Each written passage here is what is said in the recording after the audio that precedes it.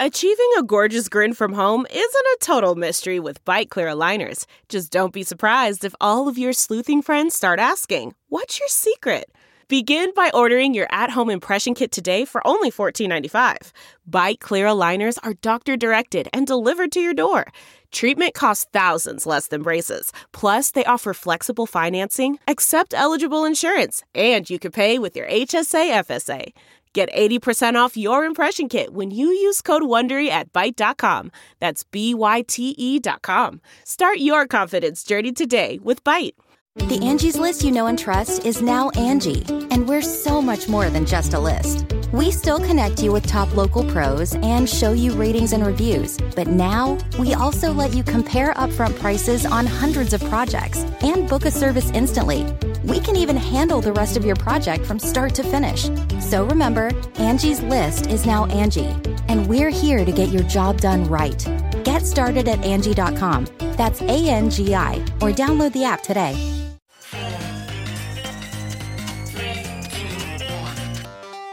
Welcome back to The Breakdown with me, NLW. It's a daily podcast on macro, Bitcoin, and the big picture power shifts remaking our world.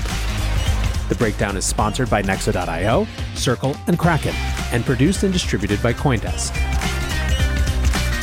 What's going on, guys? It is Friday, November 18th, and today we are once again looking at contagion and fallout, because that is where this industry is right now. Before we get into that, however, if you are enjoying The Breakdown, please go subscribe to it, give it a rating, give it a review, or if you want to dive deeper into the conversation, come join us in the Breakers Discord. You can find a link in the show notes or go to bit.ly/breakdownpod. All right, friends, as I said, we are closing out the week following, as we have been all week, the recent contagion coming out of FTX. And I want to be clear that some amount of this is speculation, conjecture, and I don't ever want The Breakdown to be contributing to rumors or fear or FUD. But the reality is that right now, we've lived through too many episodes of where there's smoke, there's fire, to write things off with best case scenario planning. In fact, I think responsibly starting to think through scenarios that give people a chance to imagine how it might impact them and their assets is, within reason, the only responsible thing to do. So we're going to start with Genesis and DCG, as that is where everyone's heads have been at for the last 24 or 48 hours. Now, to recap quickly, Genesis has had a rough year. They had a huge amount of exposure to Three Arrows Capital, some $2.4 billion in loans. Their parent company DCG took over those loans and is now a $1.2 billion creditor of 3AC. They had other losses with Babel Finance, their head Michael Morrow stepped down, and now they've been caught up in FTX as well. Initially, Genesis said they only had $7 million in exposure to FTX, but revised that up to $175 million. They got an injection of $140 million from parent company DCG, who is, it should be noted, also the parent company of CoinDesk, but it appears that there are still troubles. On Wednesday, Jason Yanowitz from Blockworks wrote this thread explaining what was going on and why it was a big issue. If this really is the end for Genesis, he writes, this could be more impactful than FTX. FTX hurt liquid funds and consumers. Genesis impacts nearly every company in crypto. Let's dig in. For those who aren't familiar, Genesis started as the first OTC Bitcoin desk in 2013. They're now crypto's largest lending desk. Genesis is part of DCG, Barry Silbert's holding company that owns CoinDesk, Foundry, Genesis, Grayscale, and Luno. DCG also runs a huge VC firm. At the height of the market, Genesis was moving size.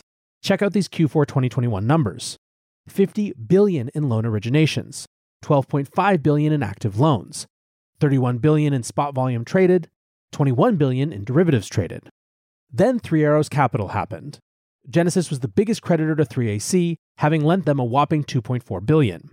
Genesis then filed a $1.2 billion claim against 3AC. DCG, the parent company, stepped in and assumed the $1.2 billion claim, leaving Genesis with no outstanding liabilities tied to 3AC. But then, things continued to unravel. Genesis also had large exposure to Babel Finance, the CeFi platform that got hit hard in the June unwind. In August, longtime CEO Michael Morrow resigned. Nearly everyone I know who was at Genesis is no longer there. By Q3 2022, their numbers had fallen drastically. $8.4 billion in loan originations, $2.8 billion in active loans, $18.7 billion in spot volume traded, $9.6 billion in derivatives traded. Still, everyone felt like they were crypto's safest counterparty. So why is the downfall of Genesis so bad? Dozens of companies like Gemini use Genesis to help their consumers earn yield. If you're a CeFi platform that offers yield, you probably use Genesis. Using some rough numbers and simplifying the process a bit, here's how it works. You give your crypto to Gemini, Gemini gives your crypto to Genesis, Genesis lends your crypto to a fund, the fund borrows from Genesis X plus 2%, Genesis gives Gemini X plus 1%, Gemini gives you X%. Voila, you now earn yield. But this only works if the counterparties that Genesis lent to can actually repay their borrow. If Genesis can't get their crypto back, they can't give the crypto back to Gemini or insert any other crypto CeFi platform, which means Gemini can't give you your crypto. Beyond that, nearly every whale I know that plays in crypto gives money to Genesis. Instead of earning yield on the BlockFis and Geminis of the world, they give direct to Genesis to earn yield. Now those institutions, family offices, and whales can't get their crypto back. And this is why Genesis halting withdrawals is so bad. They sit at the direct center of crypto capital markets. They custody funds, they help institutions earn yield, they are the yield product for CeFi platforms. It's not good. Where do we go from here? Hopefully DCG has the funds to backstop this. I would assume they don't and that they're racing to raise money right now. They raised at $10 billion in November 2021. I'd guess they raised at a valuation roughly 10 to 20% of that now. What's interesting about that thread is it came out a couple days ago, and by yesterday, Thursday, people were starting to get nervous not just about the solvency issues at Genesis, but in fact about parent company DCG as well. On Thursday morning, Ryan Selkis of Messari published a number of tweets suggesting that 1. There was a $1 billion gap in DCG's liquid liabilities.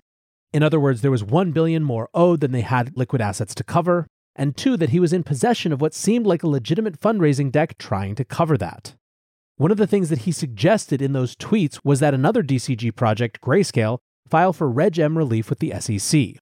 From Blockworks. Regulation M, if granted, allows for a fund to simultaneously create and redeem shares, Grayscale said in a Q&A detailing how such a conversion would play out. The rule, quote, is designed to prevent manipulation by individuals with an interest in the outcome of an offering and prohibits activities and conduct that could artificially influence the market for an offered security, the Financial Industry Regulatory Authority said. Selkis said, quote, the odds of Grayscale winning its case versus the SEC in light of related party transactions with Genesis Trading, Genesis Capital, and at least 2 bankrupt counterparties, BlockFi and 3AC, are now 0. Delays in pursuing a Reg M program hurt shareholders while enriching DCG and Grayscale. Now, by the afternoon, Selkis had deleted all these related tweets. Ryan is not in the habit of deleting tweets, so I'm not sure exactly how to interpret it. The best case for the industry would be that his information was wrong, that he was showed it was wrong and deleted the tweets. I am somewhat skeptical of that as well. Another okay scenario for the industry is that he wasn't wrong, but got additional relevant info from the inside that convinced him that the right idea, at least at that time, for either DCG or more likely for the industry as a whole, was to take the tweets down so as not to spook a deal. A third scenario is that he was intimidated into taking them down, but this is Ryan Selkis and that doesn't seem particularly likely to me. Now, what is clear is that some version of fundraising has been happening behind the scenes. The Wall Street Journal published a piece saying that they had seen a confidential fundraising document from last weekend. In that document, Genesis was asking for a $1 billion credit facility. The document offered prospective investors the potential of a controlling ownership share in Genesis, an ownership stake in one of DCG's subsidiaries, or a minority stake in the holding company. The original pitch was asking for that credit facility before 10 a.m. on Monday of this week. As we now know, when it didn't get it, Genesis had to suspend withdrawals. The document had said there is an ongoing run of deposits driven mainly by retail programs and partners of Genesis, i.e. Gemini Earn, and institutional clients testing liquidity. Now, a Genesis spokesperson confirmed that the document that the Wall Street Journal saw was real, but said that it was out of date. The spokesperson said, Genesis had been exploring all possible options amidst the liquidity crunch resulting from the FTX news. After reviewing a number of options, we made the difficult decision to temporarily suspend redemptions and new loan originations in the lending business so that we can identify the best solution and possible outcome for clients. Want to keep more profits when trading? Get the best possible prices and trade with 50% lower fees on Nexo Pro. The new spot and futures trading platform uses aggregated liquidity of over 3,000 order books collected from multiple sources.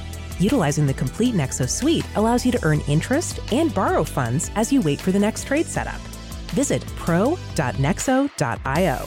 That's pro.nexo.io and sign up today. This episode is brought to you by Circle, the sole issuer of USDC and a leader in crypto that's held to a higher standard. USDC is a fast, safe, and efficient way to send money around the globe. USDC is always redeemable one-to-one for US dollars and has over $45 billion in circulation as of October 13th, 2022. Plus, Circle posts weekly reserve reports and monthly attestations of reserve capital, letting users know that USDC is safe, transparent, and compliant with regulations. Just go to circle.com/transparency to see why USDC is a trusted stablecoin. As one of the largest, longest-lasting, and most secure exchanges, Kraken continues to set the industry example for transparency and trust. Twice-yearly proof of reserves audits verify your assets are backed by real assets. Industry-leading security keeps your funds and information safe. And award-winning client engagement teams are available for support 24/7. Buy crypto instantly with fast, flexible funding options on Kraken. Download the Kraken app on Google Play or the Apple App Store, or visit kraken.com to join.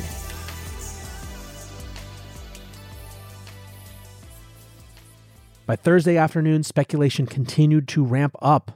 Jeff John Roberts at Fortune said hearing that DCG may have to sell assets to plug the Genesis hole. Grayscale would be hard to unload given regulatory headaches, so maybe CoinDesk?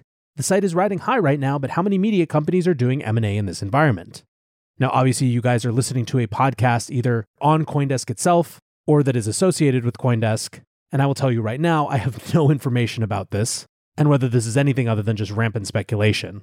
But I think it goes to show that people right now are just antsy and nervous and full of reasonable anxiety. They want answers, and not just in the form of tweets, but in the form of actual balance sheets and numbers and attestations of proofs of reserves. Invest Answers wrote, "Dear Michael Schonenstein and the Grayscale team, you could really help the community who are ultra nervous given the state of crypto. Can you share proof of GBTC 633.6 thousand Bitcoin reserves?" Hal Press at North Rock Digital wrote, "There is now credible concern about DCG and not just Genesis. This has potential to be a problem. Be careful." Aces Crypto responded, "Serious question. What is the worst that can happen? The worst case is what 0x Sisyphus outlined. DCG goes bankrupt, Grayscale gets dissolved, 6 billion of Bitcoin sell pressure, 3 billion of ETH sell pressure on top of existing DCG-fueled chaos." 0x Fubar got in there right after and said, "Then Tether starts depegging. Satoshi's wallets wake up and begin dumping coins. Turns out Paulo was the Anon mastermind behind Bitcoin. With this new infusion of fresh BTC, Tether holds its peg. Amy Castor in shambles." All of which is a little inside baseball-y, but also really, really funny. And if nothing else, I appreciate people bringing the gallows humor in what are very scary moments. So of course, you already heard this from Hal, but really what people are concerned about is that if Grayscale liquidates, they've got 3.1 million ETH worth about 3.7 billion and 635,000 Bitcoin worth about 13.3 billion. If they had to unwind the trust, would they have to sell those underlying assets? It's not exactly clear. Countertrade Indicator wrote, "I don't think things work this way. GBTC and the likes are structured as a trust. If DCG is insolvent and needs to sell their GBTC, it's faster and more commercially viable for them to sell the units of the GBTC via an over-the-counter trade than actually liquidating the trust itself, which requires paperwork and legal proceedings to take place before DCG can revive the shares of their BTC from the termination of GBTC. Technically speaking, DCG, Grayscale, owns the units of the GBTC. They do not own the underlying assets held by the trust. So in my opinion, more likely selling GBTC at deeper discount than actually dissolving the trust." For their part, Grayscale yesterday made comment around the Genesis Global Capital situation. They wrote, "Today, Genesis Global Capital, a subsidiary of Grayscale's affiliate, Genesis Global Trading, announced that it is temporarily suspending redemptions and new loan originations. Genesis Global Capital is not a counterparty or service provider for any Grayscale product.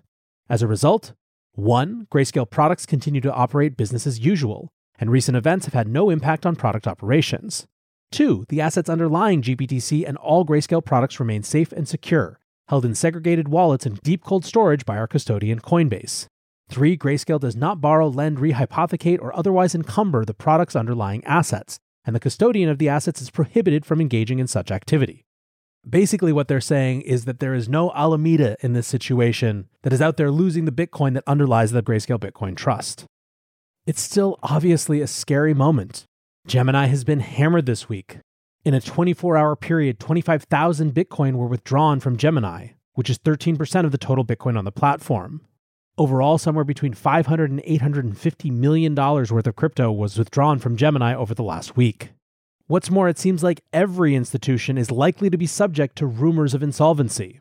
In the middle of the day Thursday, investor Adam Cochran tweeted that he was hearing rumors that Jump was insolvent, which set off another firestorm. However, in that case, within a couple hours, they had put out a statement. They wrote, "Given the rumors flying around, we want to debunk a few things. Jump Crypto is not shutting down. We believe we're one of the most well-capitalized and liquid firms in crypto. We are still actively investing and trading, so if you're looking for funding, please get in touch." Now, I saw someone in a private Telegram chat drop this tweet in and say, "Tweets asserting that everything is fine haven't aged too well lately." And ain't that the truth?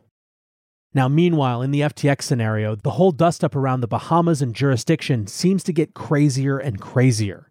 If you'll remember, John J. Ray's first-day declarations yesterday included an accusation that in the time period after Chapter 11 had been filed, the Bahamas authorities who had Sam in custody forced him to send assets from FTX accounts to their custodial accounts. People are now figuring out what the hell that means, and whether the Bahamas was the quote-unquote FTX hacker the whole time. It is a mess out there, and unfortunately it seems like the fog of war is going to remain for at least a little bit longer. I will do my best to keep you updated as often as I can, but for now I want to say thanks again to my sponsors, Nexo.io, Circle, and Kraken, and thanks to you guys for listening. Until tomorrow, be safe and take care of each other. Peace.